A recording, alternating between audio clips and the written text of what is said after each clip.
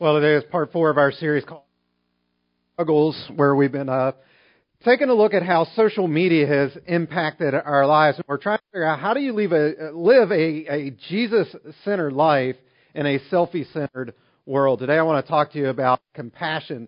Now, when it comes to social media, many of you probably are thinking, well, wow, social media has helped with compassion. For example, you're thinking back to last summer. How many of you took the Ice Bucket Challenge last summer? You at least know what the Ice Bucket Challenge was all about. I know I did it. I got nominated a couple times and poured a bucket of ice water over my head for ALS because, it was this whole social media thing. It went very, very viral. And I don't know if you know this or not, but over 2 million times it was mentioned on and 2 million times it was mentioned on Twitter as well. It was just something that just really, really took off. And what ended up happening was over $100 million was raised for Lou Gehrig's disease to make it more aware and hopefully try to find some cure. So compassion through social media. Or maybe you're thinking back to just last month with the earthquakes in Nepal. And, not only was social media used there to make sure that people could know that their loved ones were safe and stuff, but already it's being used to make sure that, money's being raised. And again, over $100 million has been raised through that. Now, while there are some benefits to it, there are some, and we are getting a hiss here. Bill, can you go help Brad figure out what in the world's going on there? And Bill, guitarist Bill, did you turn your pedal off? We're getting a hiss. Sorry about that. Technology's great when it works, but that's sort of what we're talking about in this series, right? Technology is good when it works, but there are some drawbacks to it. The University of Michigan did a study a couple years ago. They released it back in 2010, and they actually did this with 14,000 students. And what they found was that we are 40% less compassionate than we were just 20 years ago. 40% less compassionate. Now you're looking at me like, Gilbert, I don't really care about that. Which, just goes to prove the point that we're less compassionate. We don't care as much as what we used to. You're going, just get us out of here before the Methodists up the street so we can get to the lunch buffet. That's all we're really worried about, right? That's all we care about. All right. Now, I'm joking about that a little bit, except for maybe the Methodist part. You do want to meet them in the lunch buffet, right? But you're saying, well, how did they discover that we're 40%? How did they quantify that we're 40% less compassionate? Well, here's what they did. They gave questionnaires to each of the students every single year, every semester, or every new school year. They would bring in a new set of students, freshmen, and they would interview them and give them this questionnaire to see, all right, what in the world's going on here? And what they found was they would rate them on a scale of 1 to 5, and they would say, on a scale 1 to 5, 1 being the least likely or 5 being the most, rate yourself on some of these things. So, like one of the questions was, do you tend to try to see things through your friend's eyes or not? On a scale of 1 to 5, where are you at? And what they found was, over the past 20 years, there was a drastic decrease in students that said, yeah, I try to identify and see things through my friend's eyes. Drastic decrease. Another thing that they asked was this. Do you find that you find yourself concerned about those that are less fortunate than you are?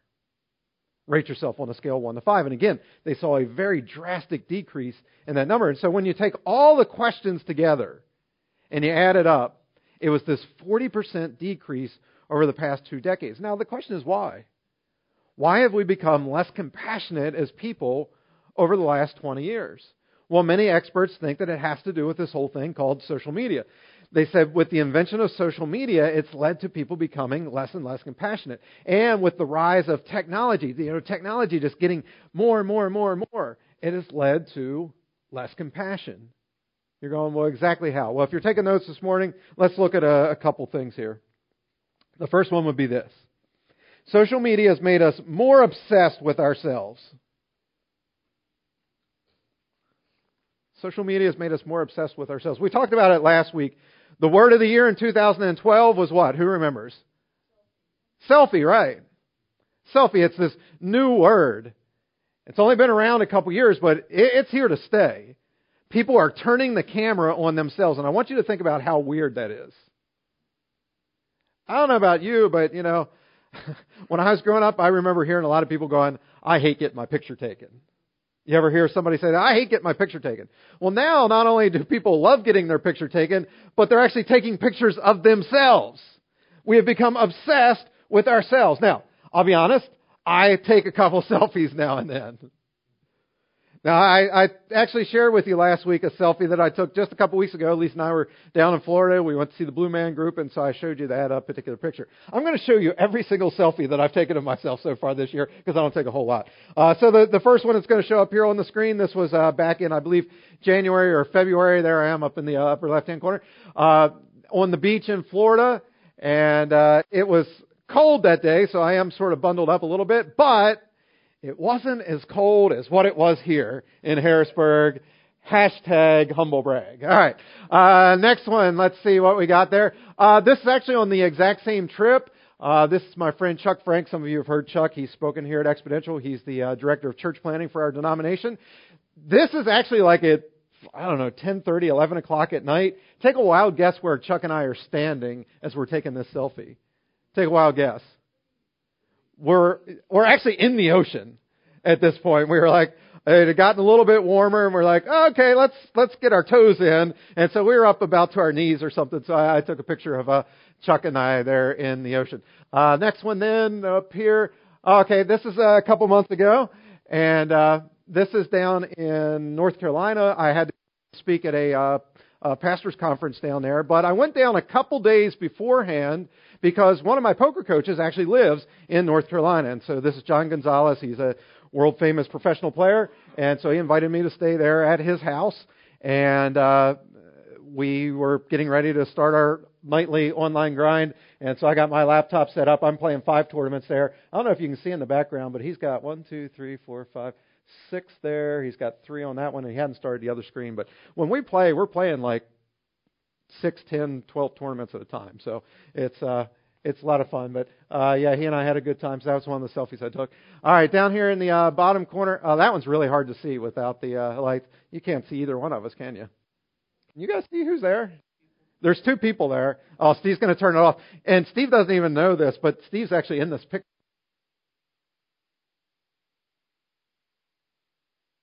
Well, Steve's got a little bit more of a tan than I do. But trust me, Steve is in there. This was taken on Easter Sunday, and I was taking some pictures there in the back. And on my way to the stage, I stopped real quick right there in the corner with Steve, and we took a real quick selfie. Yeah, but you can hardly see either one of us there. All right, but hashtag Easter 2015 down here. This was just actually like 2 weeks ago. That's a very blurry picture because I'm not very good at selfies. But this is my friend Travis and I. We were in a Florida Pastors Conference, and we were making fun of people doing selfies and duck faces. So that's what we're doing here. Hashtag duck face. And one more. Okay. Now I got to explain this one.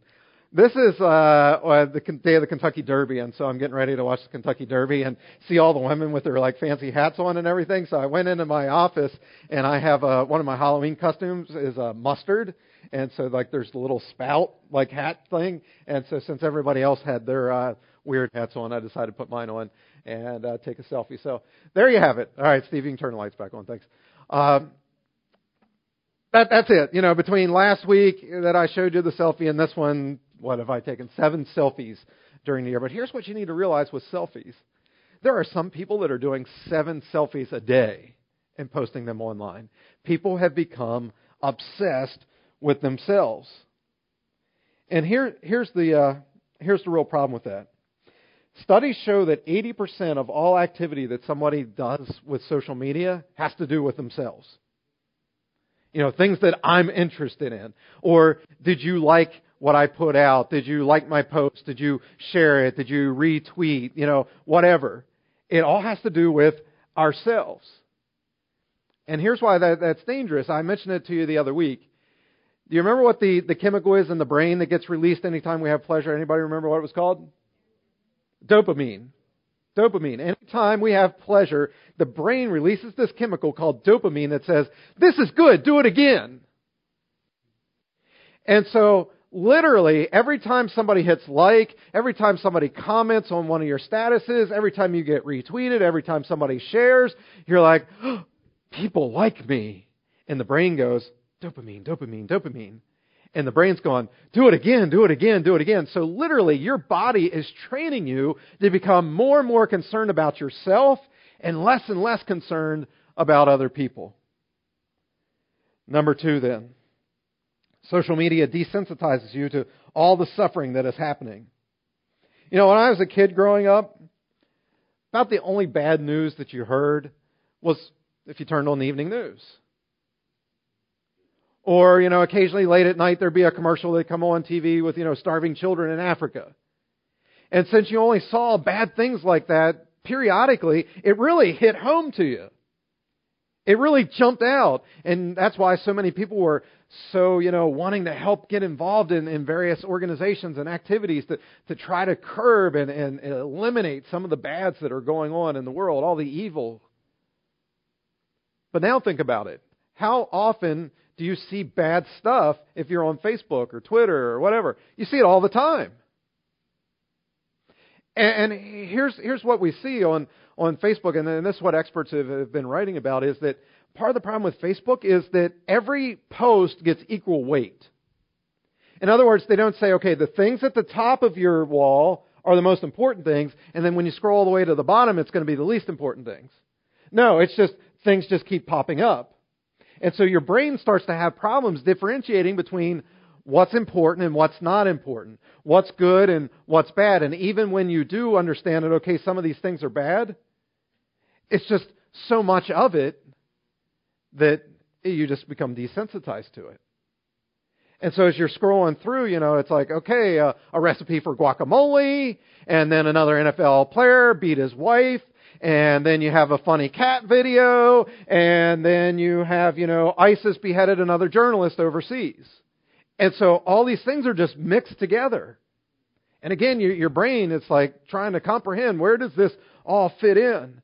And even when you realize that, okay, some of those things are really, really bad, when you see that same post over and over and over again, it's not that you just saw that ISIS beheaded a guy once on the evening news.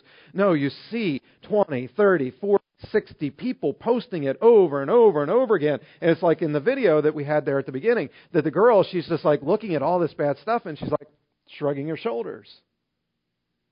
It stops to sort of register about how bad it truly is. We become desensitized to what's happening, and thus we become less compassionate. Number 3, technology and social media causes us to care less because it provides for less personal interaction. Think of it this way.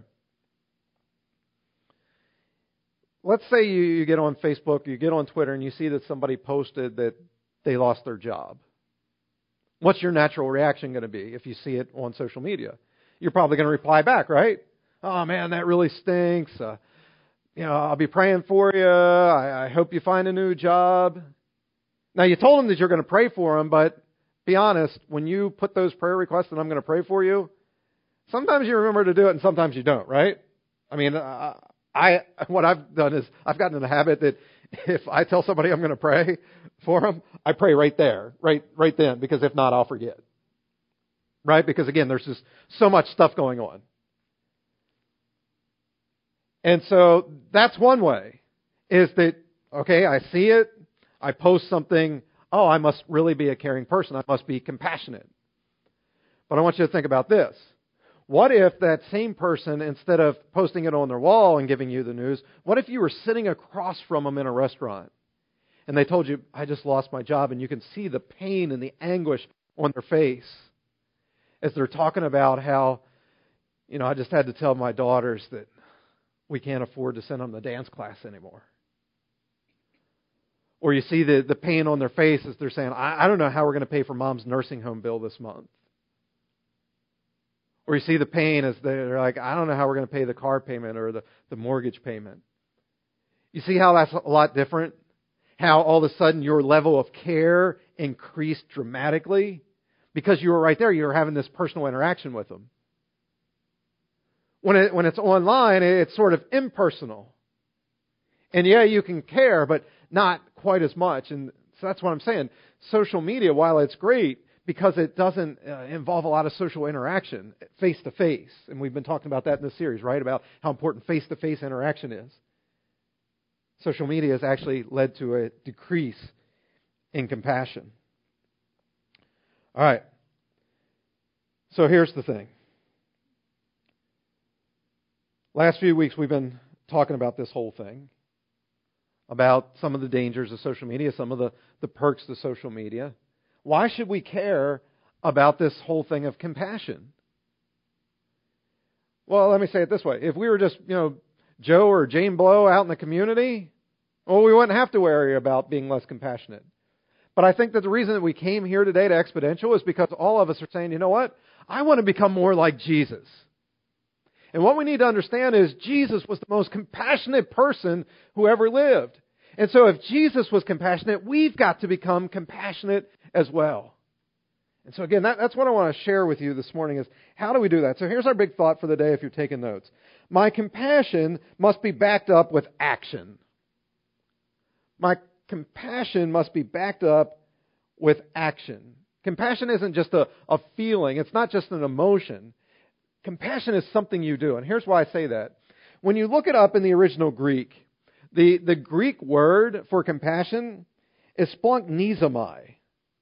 Splanchnizomai. That's a fun word. You want to try to say it? Splanchnizomai. Splanchnizomai. All right? And what this word means is this. To have your bowels, to have your intestines twisted. That it's a pain so deep inside of you that it's like somebody's just like ripping your guts out. Have you ever said that to somebody? Man, I can just feel it in my gut.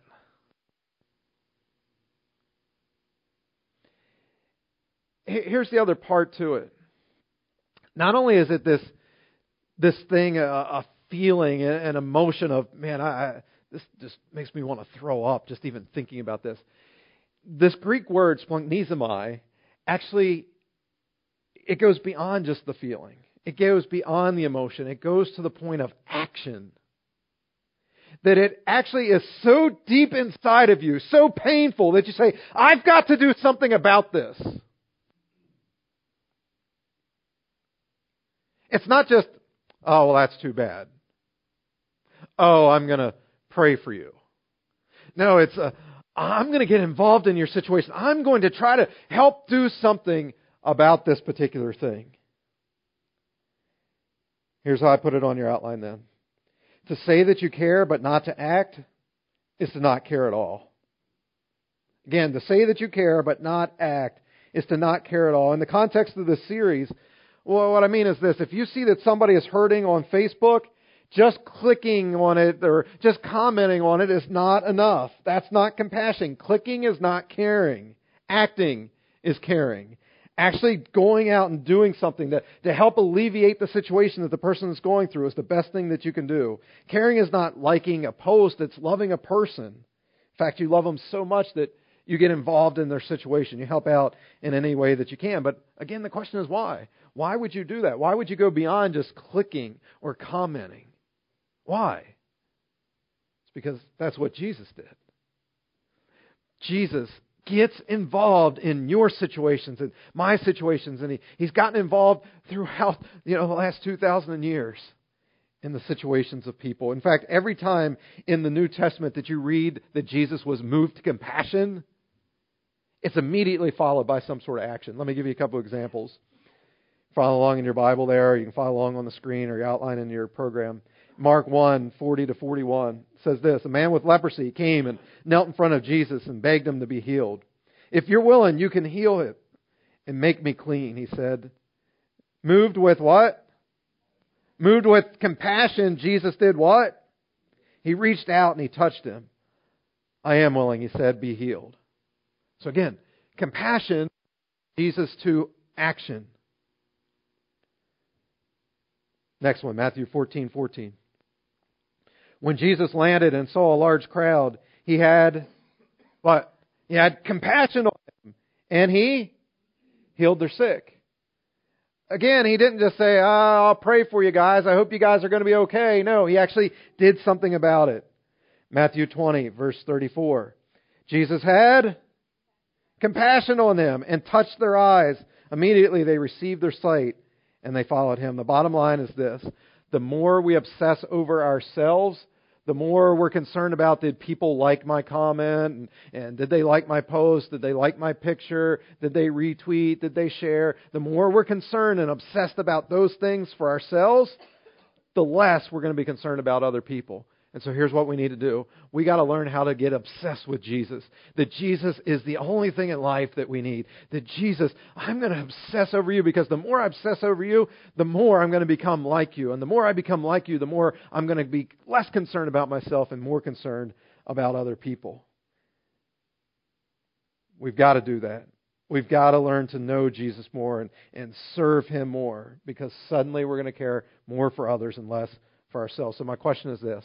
When was the last time you were so moved by compassion that it ripped your guts out, whatever the situation was, that you gave up an entire day to help out, or you gave up an entire weekend, or you gave up an entire week because you were moved with compassion?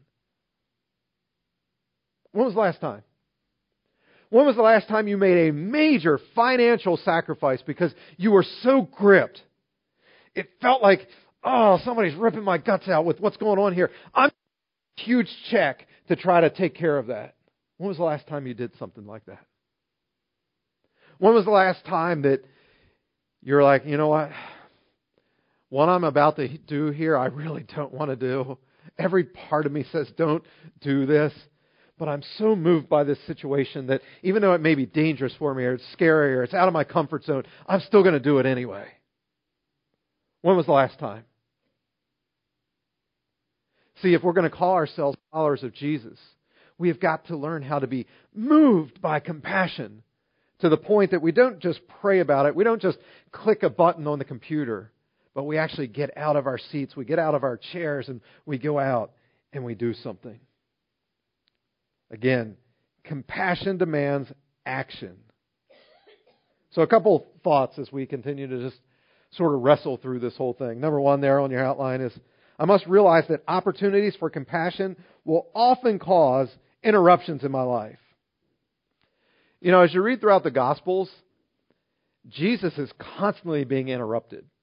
Just over and over and over again. I mean, the guy couldn't catch a break. For example, there's in Mark chapter 6, Jesus and the disciples, I mean, they had just been going full bore. They're just like doing ministry. Jesus is exhausted. Jesus is like, all right, guys, we just need to get away. We need to take a little rest here. We need to take a break. Miniature vacation for a couple days. Just recharge, refresh. And so they get away to this little hideout, right? And the Bible says the crowds found out where he was at, and they came and they were making demands of him. Jesus' vacation is interrupted. But guess what the Bible says? Moved with compassion, he began to teach the crowds. Moved with compassion. He was interrupted, but yet he still felt compassion, and he did something about it. Luke chapter 8, Jesus he is on his way to heal a young girl. She's on her deathbed. She is going to die. So he's making his way as quickly as possible to get there when he's interrupted by a woman, and she says, "Sir, I've had this disease for 12 years. Can you heal me?" Now, I want you to think about this. Jesus is on his way to do something that God wants him to do, and he's interrupted because there's something else that God wants him to do first. Jesus easily could have told this woman, no, I've got to get to this young girl. I've got to go heal her. But instead of being distracted, he didn't see it as an interruption. He saw it as God's divine interruption. And he said, "Let me heal you." And he did. He healed the woman. And then he goes on and he heals the little girl. Give you one final example then. In Mark chapter 2, Jesus, he's teaching at somebody's home. We're not sure exactly whose home it is, but he's there and the living room is full. It's overflowed out into the kitchen. into the dining room. I mean, the house is packed. It's standing room only. In fact, it's overflowed outside the doors. People are like peeking in through the windows and stuff. They want to hear this famous rabbi. They want to hear him teach. And so Jesus is teaching. But there's these four guys. And they love their friend who's paralyzed so much that they're like, we've got to get our friend to Jesus. However, but they can't get him in even close to Jesus because, again, the house is packed with people. So you know what they do? They're so filled with compassion for their friend. It so grips them that they're like, we've got to be moved to action. We've got to do something. So they climb up onto the roof. They cut a hole in the roof, and they lower their friend down with ropes to Jesus. Talk about an interruption. I mean, this is Jesus, the Son of God. He's up front, he's speaking, he's teaching, and all of a sudden there's like a man like dropping down from the ceiling. What an interruption. But Jesus doesn't see it as an interruption. He is moved with compassion. And compassion always demands what? Action. And so what does Jesus do? He reaches out and he heals the man. Again, you have got to realize that compassion many times is going to cause interruptions in your life. But these are divine interruptions. In fact, I want to share with you a story of something that happened to me just 2 weeks ago when I was down in Florida for a conference. Again, went down to the conference. I've gone to this particular conference last 7-8 years or so. Great big conference, 6, 7, 8,000 pastors show up to this thing, and I love it. And it costs big money to be there, okay? So the very first day that it's about to start, we are like maybe 30, 40 minutes before it's getting ready to start. One of the guys, a friend of mine from North Carolina, he's like, I forgot my medication. Like literally, like not back at the hotel room, but literally back in North Carolina, he left his medication. He's like, I really need it. It's important. I know you got a rental car. Could you take me to the nearest Rite Aid? I was like, sure. Now again, this is 30, 40 minutes before. I'm thinking we're going to run up to Rite Aid. We'll get back. Maybe we'll miss the first couple minutes, but we'll be fine. So we get in the car, and it is pouring rain. I mean, torrential rain. So we're going slow as it is. And I was like, Victor, did you look up where is the nearest Rite Aid? And he gets out his phone, the GPS. It's 20 miles away. And so, okay, we're driving to the Rite Aid. Well, as we're going slowly along, he's still looking up things. And he's like, well, there's one that's 2 miles closer. Let's go to that one. I was like, okay, let's go to that one then. Now, he needed to go to Rite Aid because that's who he uses back home. And so all he'd have to do is go into the Rite Aid. He had already called ahead and said, hey, I'm going to come. They're like, oh, yeah, no problem. We can just look it up in our computer system. We'll fulfill your prescription. We follow the GPS directions to this new Rite Aid. It says Rite Aid is on your left. We look over, and it's CVS. That's not Rite Aid. CVS. Well, now we have a decision to make. Are we going to get back in the car? Are we going to, go on to the other one? Or what are we going to do? And he's like, well, you know what? It'd be probably just as fast now that we're here. I'll just go in, fill out the paperwork, and, have CVS and Rite Aid work it all out and get my prescription. So in we go. He goes up, gives them all the information, et cetera, calls back to his home Rite Aid, tells them the situation, and now they have to send a fax down to this particular CVS. So he and I are standing there in the store. We're just talking and, having a great conversation. And by this point, we have missed, part of the conference. But we're like, oh, no problem, because we're having a great conversation about church and ministry and various things and talking. About a half hour goes by, and the woman behind the counter says, Mr. Glover, we never received your fax yet. And we're going, what? You left us stand here for a half hour without telling us about, didn't get the fax? And so he calls back to his local Rite Aid and, squares things away. And they said, well, as soon as we can, we'll fax it down. Well, now, time has really passed by and we're hungry for lunch. So we told him, look, we're going to go out for lunch and we'll come back and pick up the prescription. So we get in the car, and we had seen like a Chinese buffet that was like up the road a little bit. But I knew coming out of the parking lot, I needed to make a right, but I immediately needed to cross over 3 lanes of traffic to get into the left-hand turn lane. So this is like a really, really busy, roadway. Imagine like Route 22 here in Harrisburg, but yet it's, a lane wider, right? And it's just car. And I got to make a right, but I got to get all the way over. So I'm like waiting. and still waiting, and literally we're talking minutes that I'm sitting there waiting. Finally, everything clears and a pedestrian starts coming right in front of me. Now, I could have gunned it and got out in front of him, but I'm like, technically he has the right of way, so I'm going to let him cross in front of me. But he doesn't cross in front of me. Instead, he knocks on the window. Down goes the window. Yes, sir, can I help you with something? I'm really hungry. Can I have $1 for lunch? I was like, I'll do you one better. Hop in the back seat quick, and I'll take you to lunch. So he hops in, and I gun it, before the cars start coming through again. We go out, we go over, and we start talking to this guy. And his name was Keith, and we were like, Keith, tell us your story. Keith had just gotten out of prison. Keith was a drug addict. And as we're sitting there having lunch with this particular guy, now we went from, okay, we're going to have a real quick lunch at the lunch buffet and then get back so we can get back to the conference, to now this is like a 2-hour, we're like heavy duty ministering, to this guy and trying to help him out and stuff. And eventually at one point we said to him, Keith, you got to realize how much God wanted you to hear what we shared with you this morning. Because think of every single thing that had to happen for us to be here speaking to you right now. God didn't just send 2 Christians. God sent 2 pastors to speak to you. One from Pennsylvania, one from North Carolina. And one of those guys had to forget his medication. And then he had to convince one of the other guys to actually take him and miss out on the conference that we're at. And then we were going to go to one place, but then we decided to go to another place that was 2 miles closer. But then we got there and it was the wrong one. And so we had to go inside and fill out a bunch of paperwork. And then they messed up the paperwork. And then I could have gunned the car and gotten out in front of you. But instead, for whatever reason, it wasn't because I was being a good, following the law or anything. I just decided to stop. And you knocked on the window. God wanted you to hear this message today. By the time we were done with Keith and went back to the CVS, got the prescription, and got back to the conference, we only caught the last hour of the conference for the day. Divine interruptions. Divine interruptions.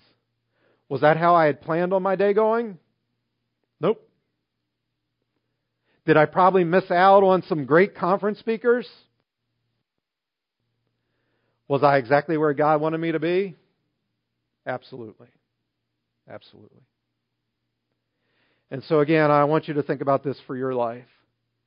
When you have those times when it feels like somebody's interrupting you or something interrupted you, don't see it as an interruption. Just real quick, just pray a prayer and say, God, is there something that you have for me here? Is there something that you want me to do? Something you want me to say? Is there some way that I can have compassion in this particular situation? All right, number 2 then. I must realize that compassion is often costly. It's often costly.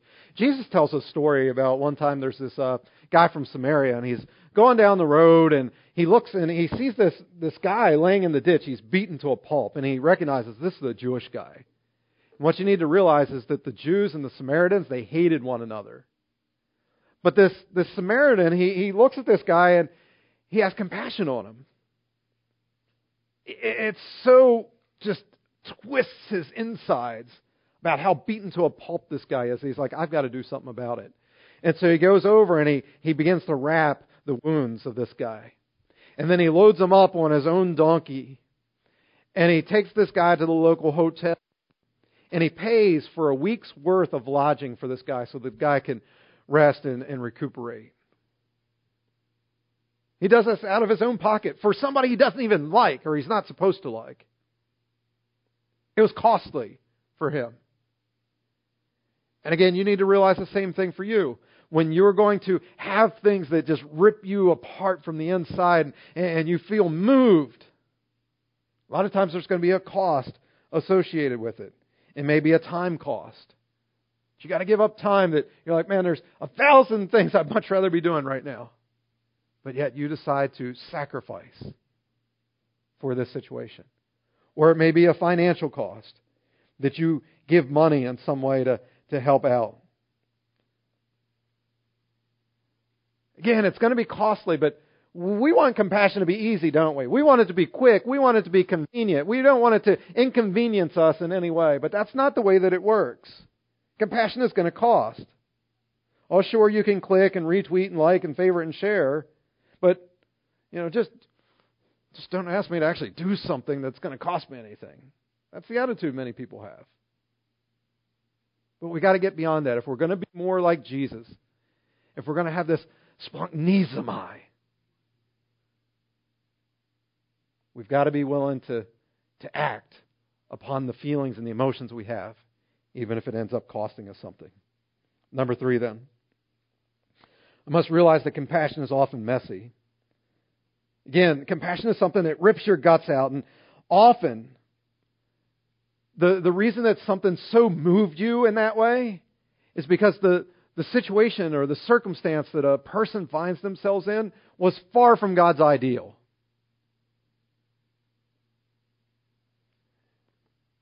Someone that has an ingrown, toenail or something, that's not going to move you to compassion. Somebody that dropped $1 on the street, they're like, oh, I lost $1. That's not going to move you to compassion. What's going to move you to compassion?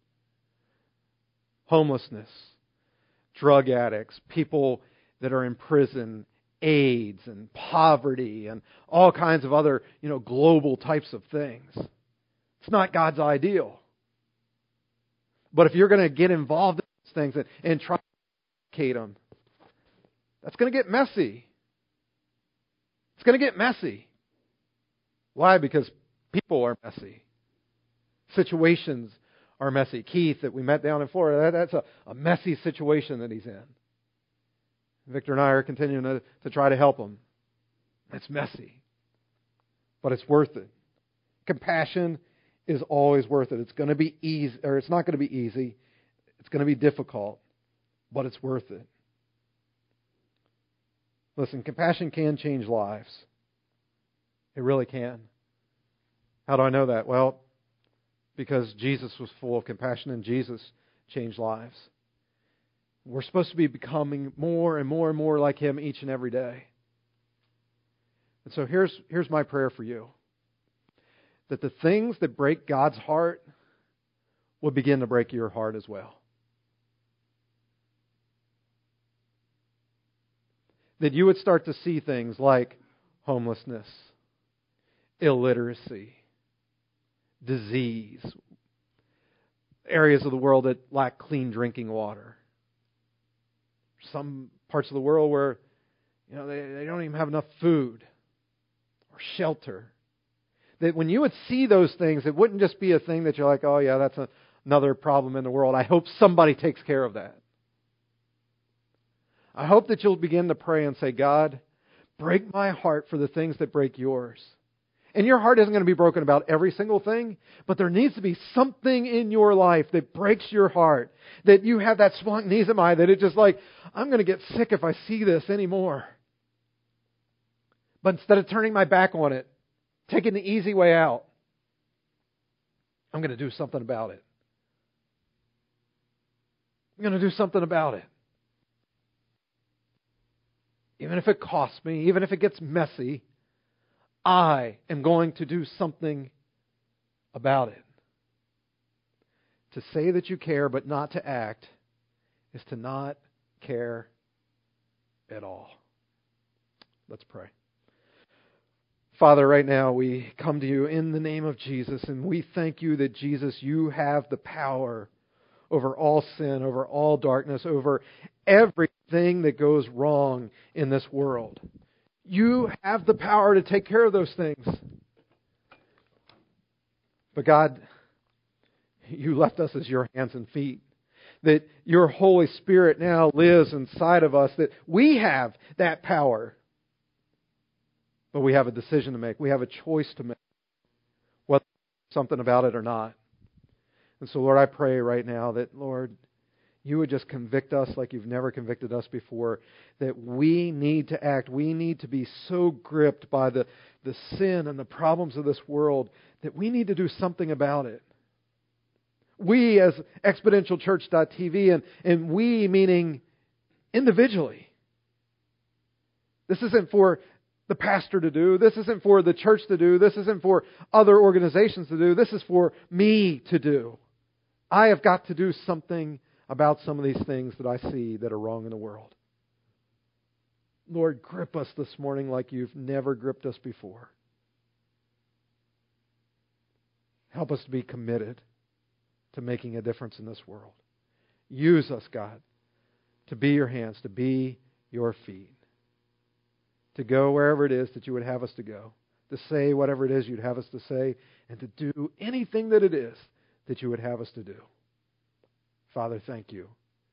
Thank you for the stories that we're going to hear over the next coming weeks and months and years about how we heard a message here this morning on compassion, and that it changed our lives. And as a result, it ended up changing the lives of others. Thank you in advance again, God, for doing that. It's in Jesus' name I pray these things. Amen.